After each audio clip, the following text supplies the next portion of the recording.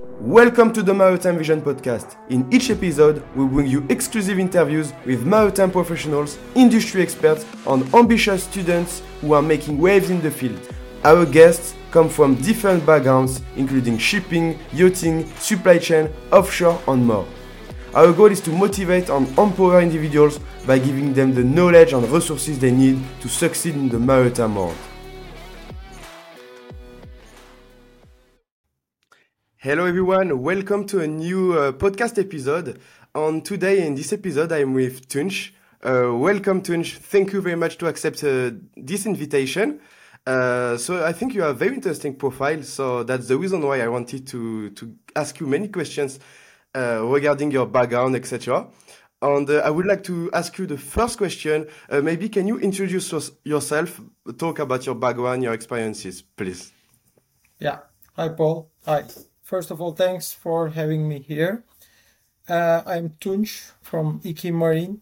I'm a naval architect working in the region of Netherlands and West Europe in the shipbuilding industry since 15 years as a consultant.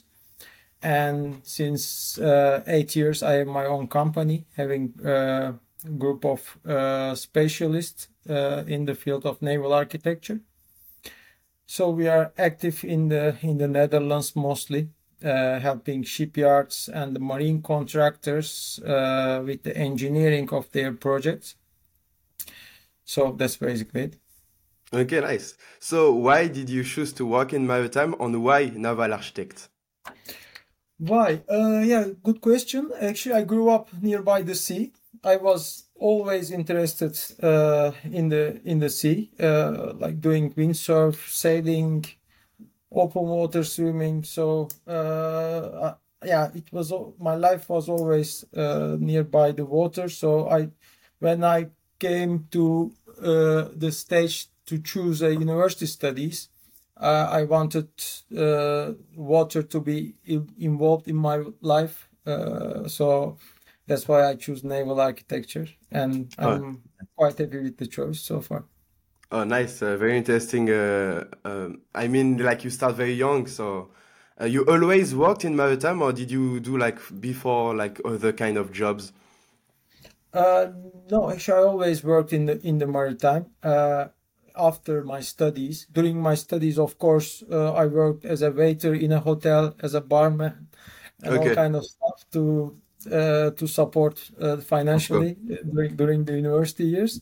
But when I graduated, I started in a small boat yard as an engineer.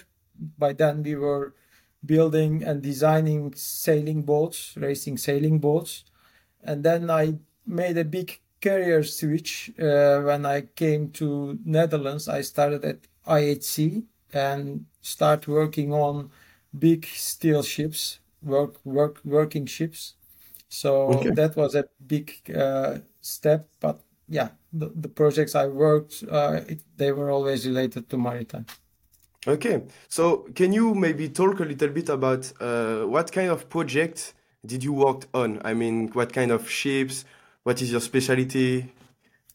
Actually, we started in IKI Marine as structural specialists. So that means that we were lucky to apply our specialty in various projects, from big dredgers to super yachts, sometimes sailing boats. So it was various projects, and it is still the same way. But we mostly work on workships, meaning with that is, yeah, dredgers, heavy transport vessels, crane vessels, workboats. So mostly helping the shipbuilders building workboats. Okay, okay. So it was more, you start more in the shipping industry than the yachting industry, you can say? Yeah. So with the expertise in the work boats, we also joined into super yacht industry. And because when the yachts are getting bigger, the engineering complexity is much higher. Then the engineering teams are much bigger, and then you need a lot of technical specialists in the design group. So we are those specialists playing the role of naval architects in the group. Yeah, it's very interesting. I will ask you later the question of the difference between the both industries because it's very interesting. But first, I want to ask you more about, what is the process of designing a ship? That's very interesting. I think you are the best position to talk about it. Yeah, it always starts with the requests of the owner, whether it's a yacht or it's a commercial ship. The owner of the ship comes with a design requirements, and then the first stage is the concept design, and at that stage a design brief is created by the designers of the ship. And then the next step is the basic design, we call it. There we prepare the calculations and the drawings required to detail the ship's specifications. So these are the drawings and calculations which are approved by class societies. That's a very important step. Everything what we engineer is approved by the class. And then we go further with the detail engineering process where we prepare the drawings for the work floor for the shipyards. So the shipyard can build the ship. So these are very detailed drawings, and with those drawings, the material can start to be assembled, and the blocks are created, and that's how the shipbuilding proceeds in the shipyard. Oh, okay.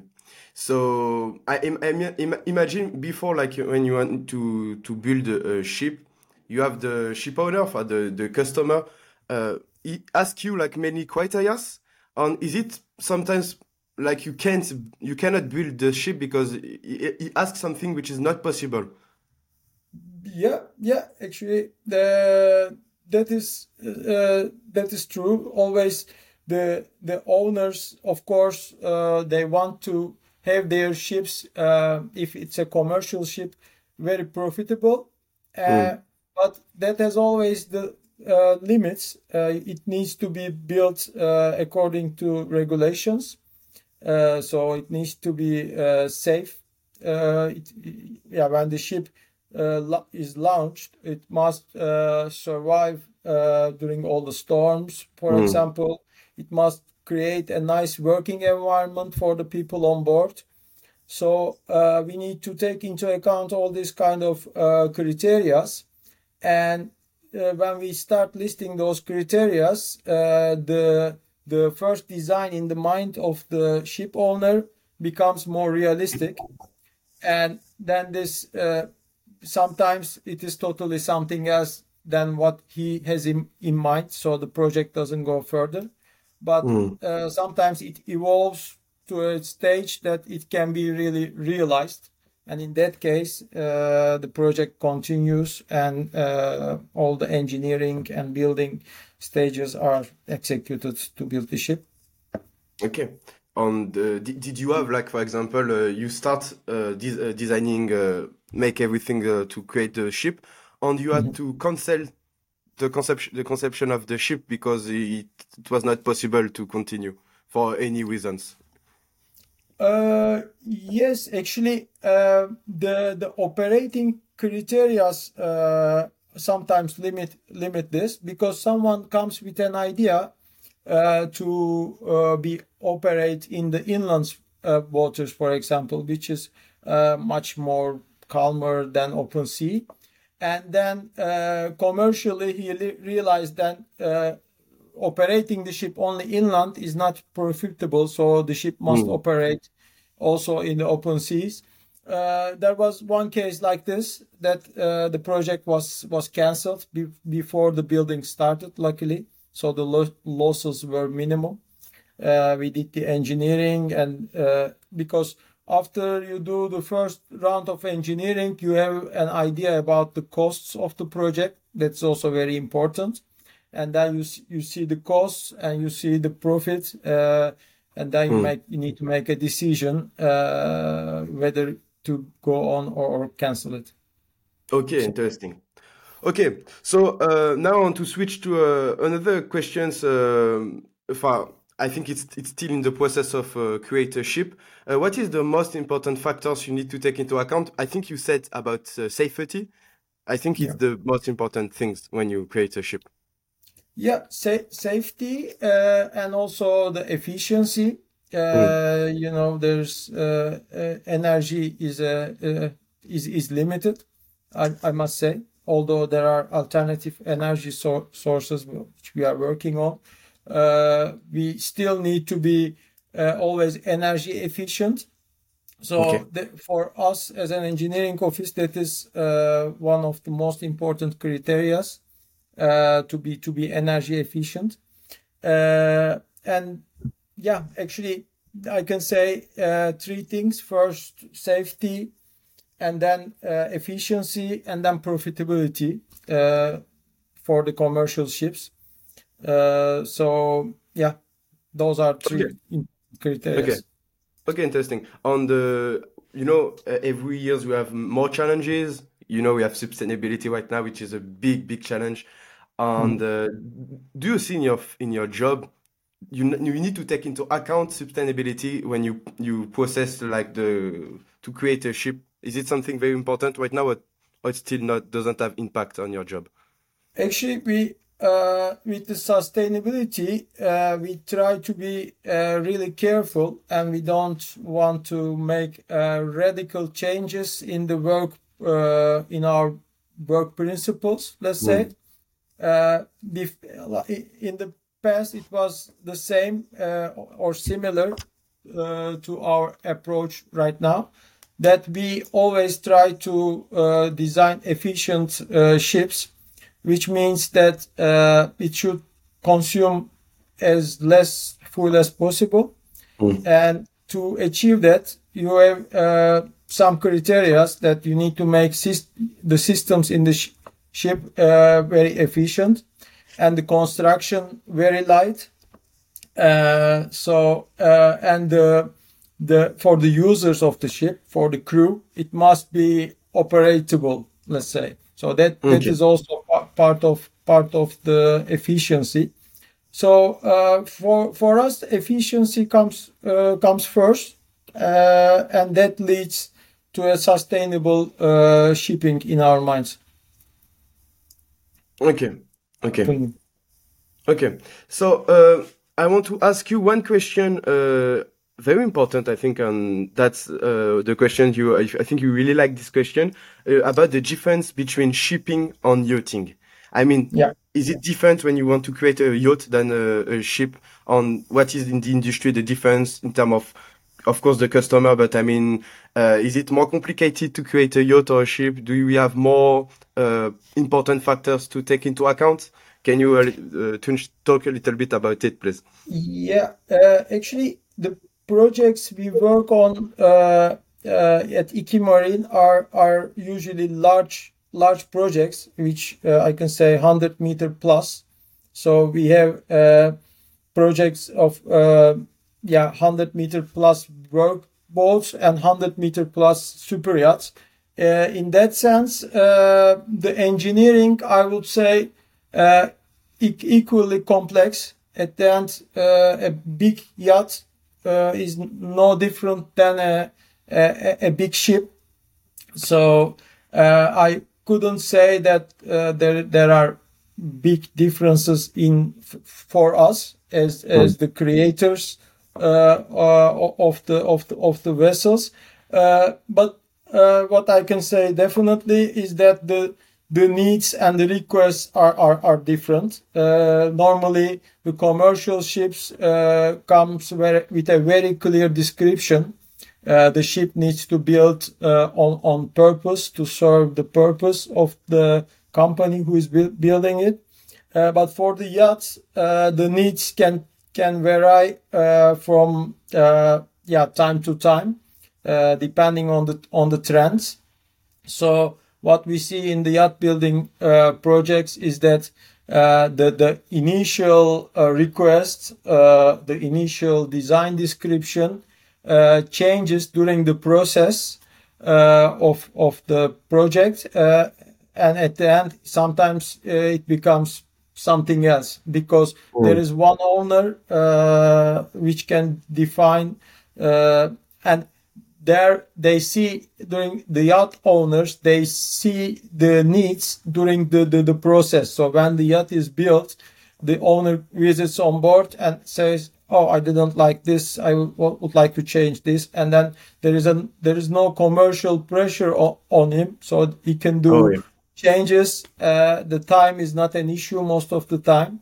So that's what we experience mostly, that the process is a bit longer than the commercial ships due to the changes.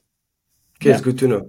Okay, and did you work on this? I made a video about it, converted yacht. You take a commercial vessels and you try to transform into a yacht. Did you work on this kind of ships? So far, we didn't have a big refit project like that. There were some projects we were involved partly, but we didn't take over a complete refit of a work vessel into a pleasure yacht. But what we see mostly is that the supply vessels, nowadays, the big super yachts, they also have a supporting vessel next to them. So those vessels, we can call them also yachts, because if you look at the interior, it must a bit match with the main yacht. So we were involved with partly with that kind of projects, and you see that there is a big benefit to convert a work vessel into a yacht support vessel, because then you can accommodate a lot of cranes on board. And those are used for the toys of the yacht. In this case, small sailing boats, jet skis, and motorboats, etc. So there is a big advantage to use in that case the workboats, because they have a strong structure where you can accommodate a lot of equipment. And those are used to support the yachts. Okay, interesting. I think in the Netherlands we have a very famous shipyard who build this kind of yacht. I don't know if it's Amel's shipyard. Amel's shipyard, yeah. Amel shipyard. I think they build a lot of support vessels, and we have also something very. A lot of people want this kind of yacht. This is a explorer yacht. So can you talk a little bit about what is an explorer yacht and what is the specificity, of these special yachts? Yeah, actually, now the trend is to explore new regions in the world. The yacht owners, it used to be that their main areas were Caribbean and Mediterranean, and now they want to explore also the North Pole. So the regions which were not accessible before with normal yachts, and there the need for explorer yachts come into play. Explorer yachts, usually they have much stronger hull due to ice class, because they can, they literally break the ice. So in the ice class, in the hull, you have a strong belt where you can break the ice, and also on board you have much larger generators. In the harsh conditions of the northern coordinates of the world, there you must get stuck in the ice and you must survive for longer periods. So that's why the provision storages are much bigger, generators are much bigger. So they are actually, in way of needs, they are no different than any commercial vessel working at that latitude. Only the interiors are much better. They are serving much more luxury to the clients. So in that sense, they are no different than the yachts. So there's a for a good explorer yacht, there needs to be a really good mixture of luxury and functionality at the same time, because there is no the room for errors or problems on board are much less than mild conditions of Of course. Mediterranean or Caribbean. So Okay, yeah, okay. It's interesting to know from your point of view. And in terms of still created a ship, what kind of ship? This is I think the most complicated one. You need to you have many problems you need to solve in terms of engineering or else. What kind of ships is very complicated for a naval ship? we were lastly involved in a largest cutter dredger project of the world, which was built here in Krimpen in Rotterdam by IHC Shipyard. In that project, it was also LNG propelled vessel, and since due to its size, it was a very complicated project. And in that project, we were hired by the engineering office who are designing the ship. So in the design of this vessel, we are talking about periods of more than 3 years with more than 70 engineers. So it was a really big project. So we were hired in that project for various finite element calculations for some equipment such as sput legs, the winch foundations, the cutter equipment, and so that Yeah, kind you of have a stuff. lot of equipments on board, and it's like more Yeah, work yeah. than a regular vessel. Okay, Yeah, okay. exactly. So, and since it was the biggest of the world, all the sizes, loads were much bigger than the previous largest vessel of the world. So there was a Yeah, big difference. 3 years. It's a lot. 3 years. Yeah, it was a long period for Yeah. engineering office to create that design and for the shipyard getting it realized. And now the ship is operational. So Okay. Okay. So, when you build a ship, you need to collaborate with many other professions. I mean, designer. I don't know. You have so many of them. So, can you explain what kind of with who are you working? Like when you build a ship. yeah. As I mentioned before, we join large project teams as technical specialists, and the first point of contact for us is the engineering manager or the project manager from the shipyard side. So that is that person is who we are reporting. And in the design process, we are mostly in communication with the ship owners' representatives, the superintendents, also the class association, because we send all the design and calculations to be approved by the class. So we are in close contact with the class, and we are also in close contact with the production. Because during the production process, there are some questions which can be not clear on the drawing. So then the question comes back to the engineering office. So that's why we are in close coordination with production. We are also in close contact with the procurement, because procurement needs to be done way advanced. All the big items on the ships, they need to be ordered way before the project starts. And especially after the Corona times, the delivery times are much longer. So that is also a very critical process. And due to these long delivery times, there is no room for mistakes when you order an engine or a winch or a crane.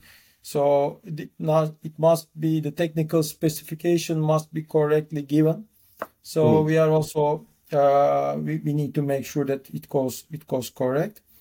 And besides that, we are also in contact with the captains because they are the ones who will operate the ship. Mostly, the captains are involved also in the building process of the ship, and they always provide very useful feedback for the Oh, designers because interesting. their experience from the practical side contributes a lot to the design process. So yeah, that's I knew that with yachting, for example. I worked in a yacht management company. Mhm. Sometimes we worked on new build yachts.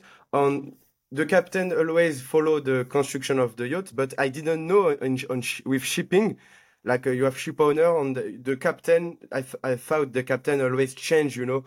But it's possible that sometimes you can follow up the whole process. Yeah, actually, in the big companies where with large fleets, you have the fleet manager, which Yeah. most of the time comes from captain background. So with the captain, I mean the fleet manager in the commercial companies. So who gives the feedback from the operational side of the things. And with the yacht projects, indeed, as you mentioned, it's directly the captain Yeah. of the yacht who is involved during the whole process of the design and the building. Okay. So you have very close relationship with the project manager. I mean the project manager. Can you explain a little bit what is the complete difference between your job and his job? Because sometimes some people can think the project manager work on naval architect, do the same job as you. Yeah. Actually, project manager is responsible of the whole budget and Mm. planning and the execution of the project.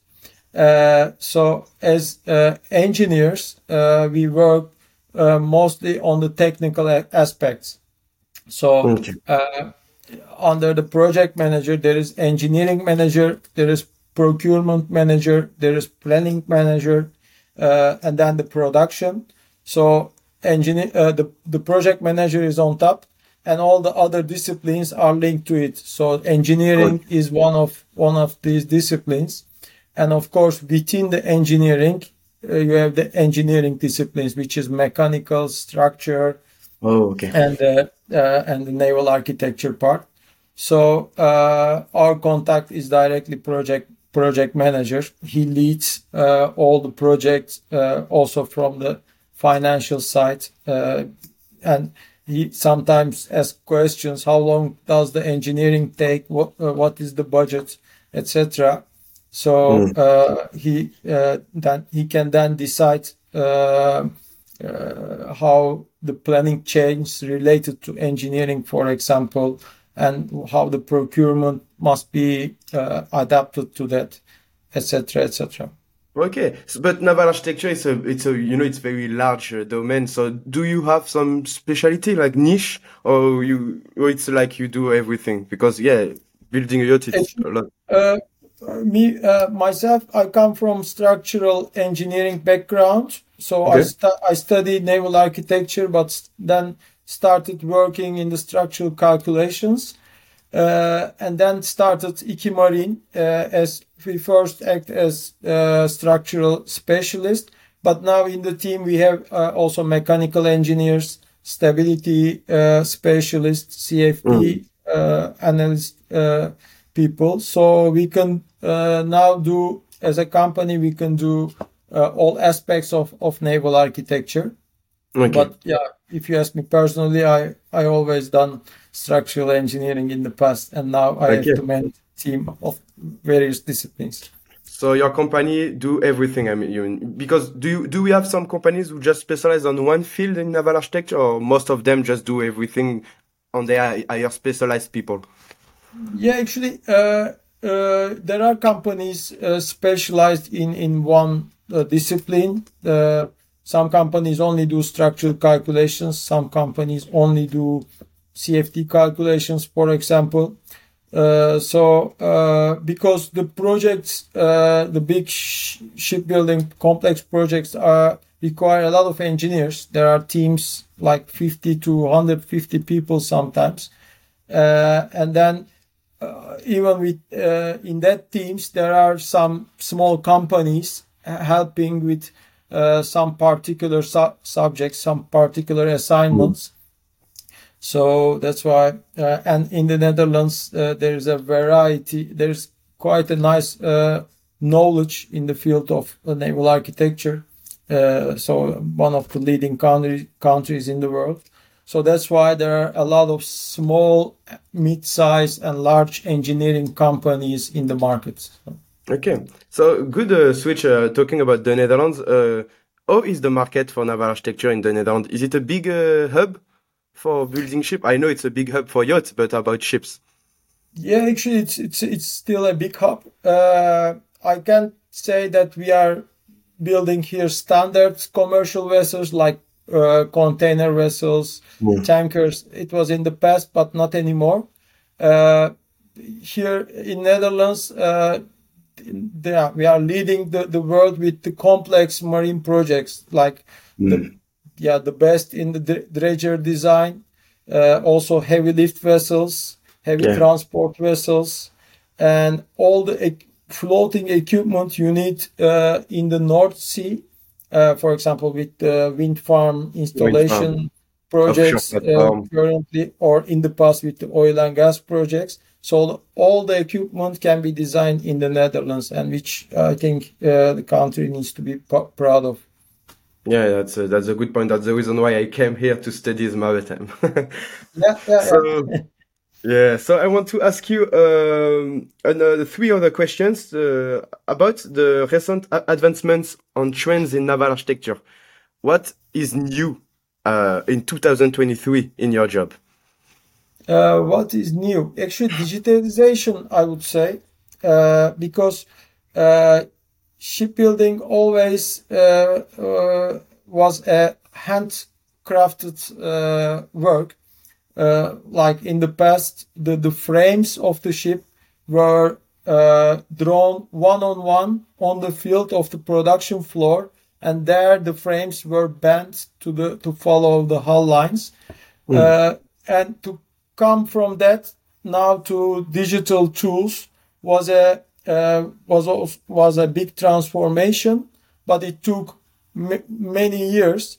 But in the last years, this digitalization curve goes a bit more rapid with the involvement of artificial intelligence.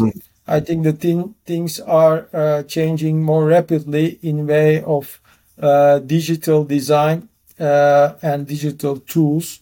So everything is of course to make engineering more efficient, to do it more reliable in less time, using less sources.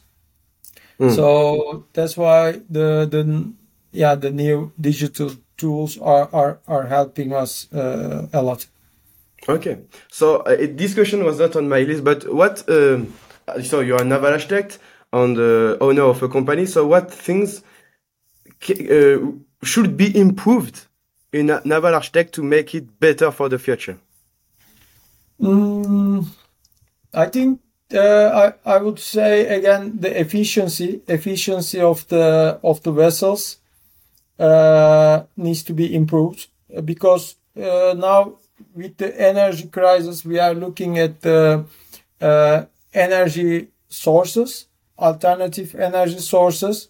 But on the other hand, we should not forget that even if we have sustainable energy, we need to use it efficiently.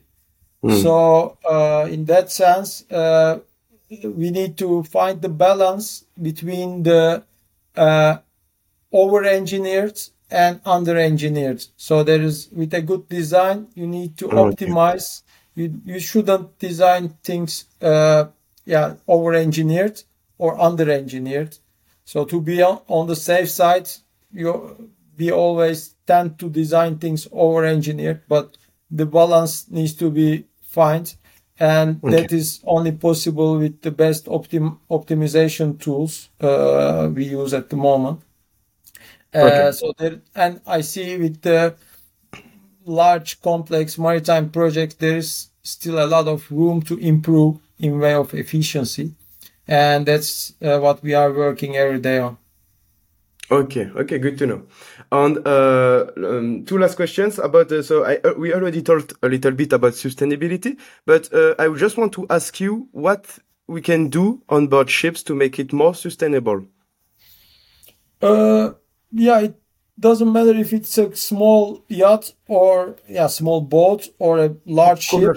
Commercial vessels. I mean, like Commercial vessel, yeah. I think the behavior should be the same to consume as less energy as possible, and that we can define the processes on board such that the total energy consumption is minimized. That is one thing. We can use alternative materials. That is also something where we can save a lot of energy, and we can be sustainable in the shipbuilding. So I think these are the two things I can name for now. Okay. Yeah, that's quite good.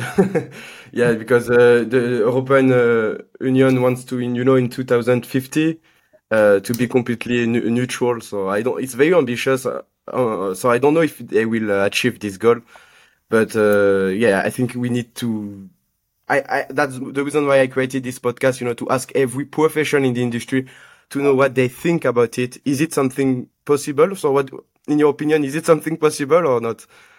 Actually, it requires rapid changes, but in the current environment, to be honest, I don't see that rapid changes happening because the commercial interests always given the highest priority, Yeah. to be honest. So in that sense, I don't see that the rapid change happening to Yeah. zero energy. Yeah, I think the same. It's a lot of greenwashing on just to say we're doing good things, but in the background it's Yeah, quite complicated right now to make yeah. it. Actually, we always believe in the smooth transitions. So of course, the the trend line of the energy efficiency should be increased, but it Mm, must be smooth. So if we make a rapid change today, we should be able to continue it in the coming years. So that's why we believe that the changes must be very structured so that they can survive. yeah, I agree. So I want to ask you the last question because we have many, young people, students who listen my episodes, and I want to ask you what advice would you give to someone who want to make the same job as you, or just someone working in the industry?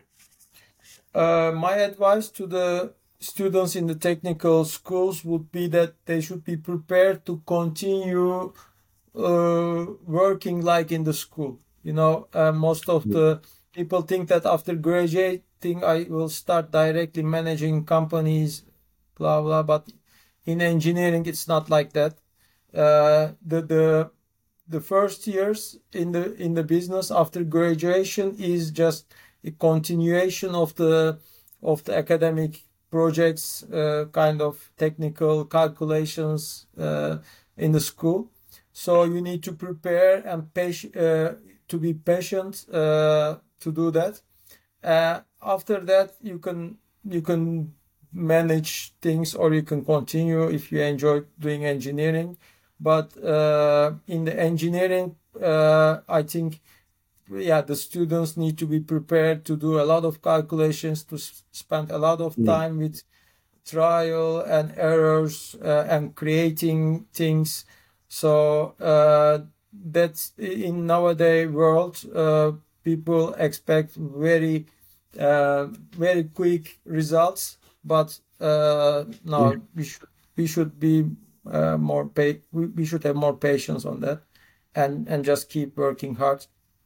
Yeah, it's good to know because I think we will have a big shortage for naval architect in the future because it's quite complicated now to people wants to make the maritime industry is not very good. We don't have big representation in the world, and I'm very scared of the lack of new talents, new naval architect, but it can be seafarer or other kind of jobs in the industry. Yeah, So yeah, yeah, there is unfortunately a shortage in the technical people. yeah, So I think our job is to make it more attractive to the next generations, because creating things digitally on your screen and then seeing them getting realized is a really nice feeling. That is our motivation in the office always. So we need to be able to explain it to the next generations in the best way possible. yeah. Good. It's a very good word. And do you want to add something like word of the end? If you have something, Actually, no, thanks for having me, Paul. Your podcast is very interesting. thank I you. think it is one of the tools I just mentioned to make our profession interesting to the students, to the young generation. So thanks for doing it, Thank you. and keep up the good work. Yeah, thank you, Tunç. You bring so many value in this podcast, and I'm completely sure people will like this episode. I just want to say I wish you all the best in your future in your profession.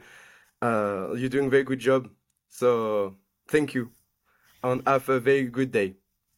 Thank you. Have a Adios. good day. Bye bye.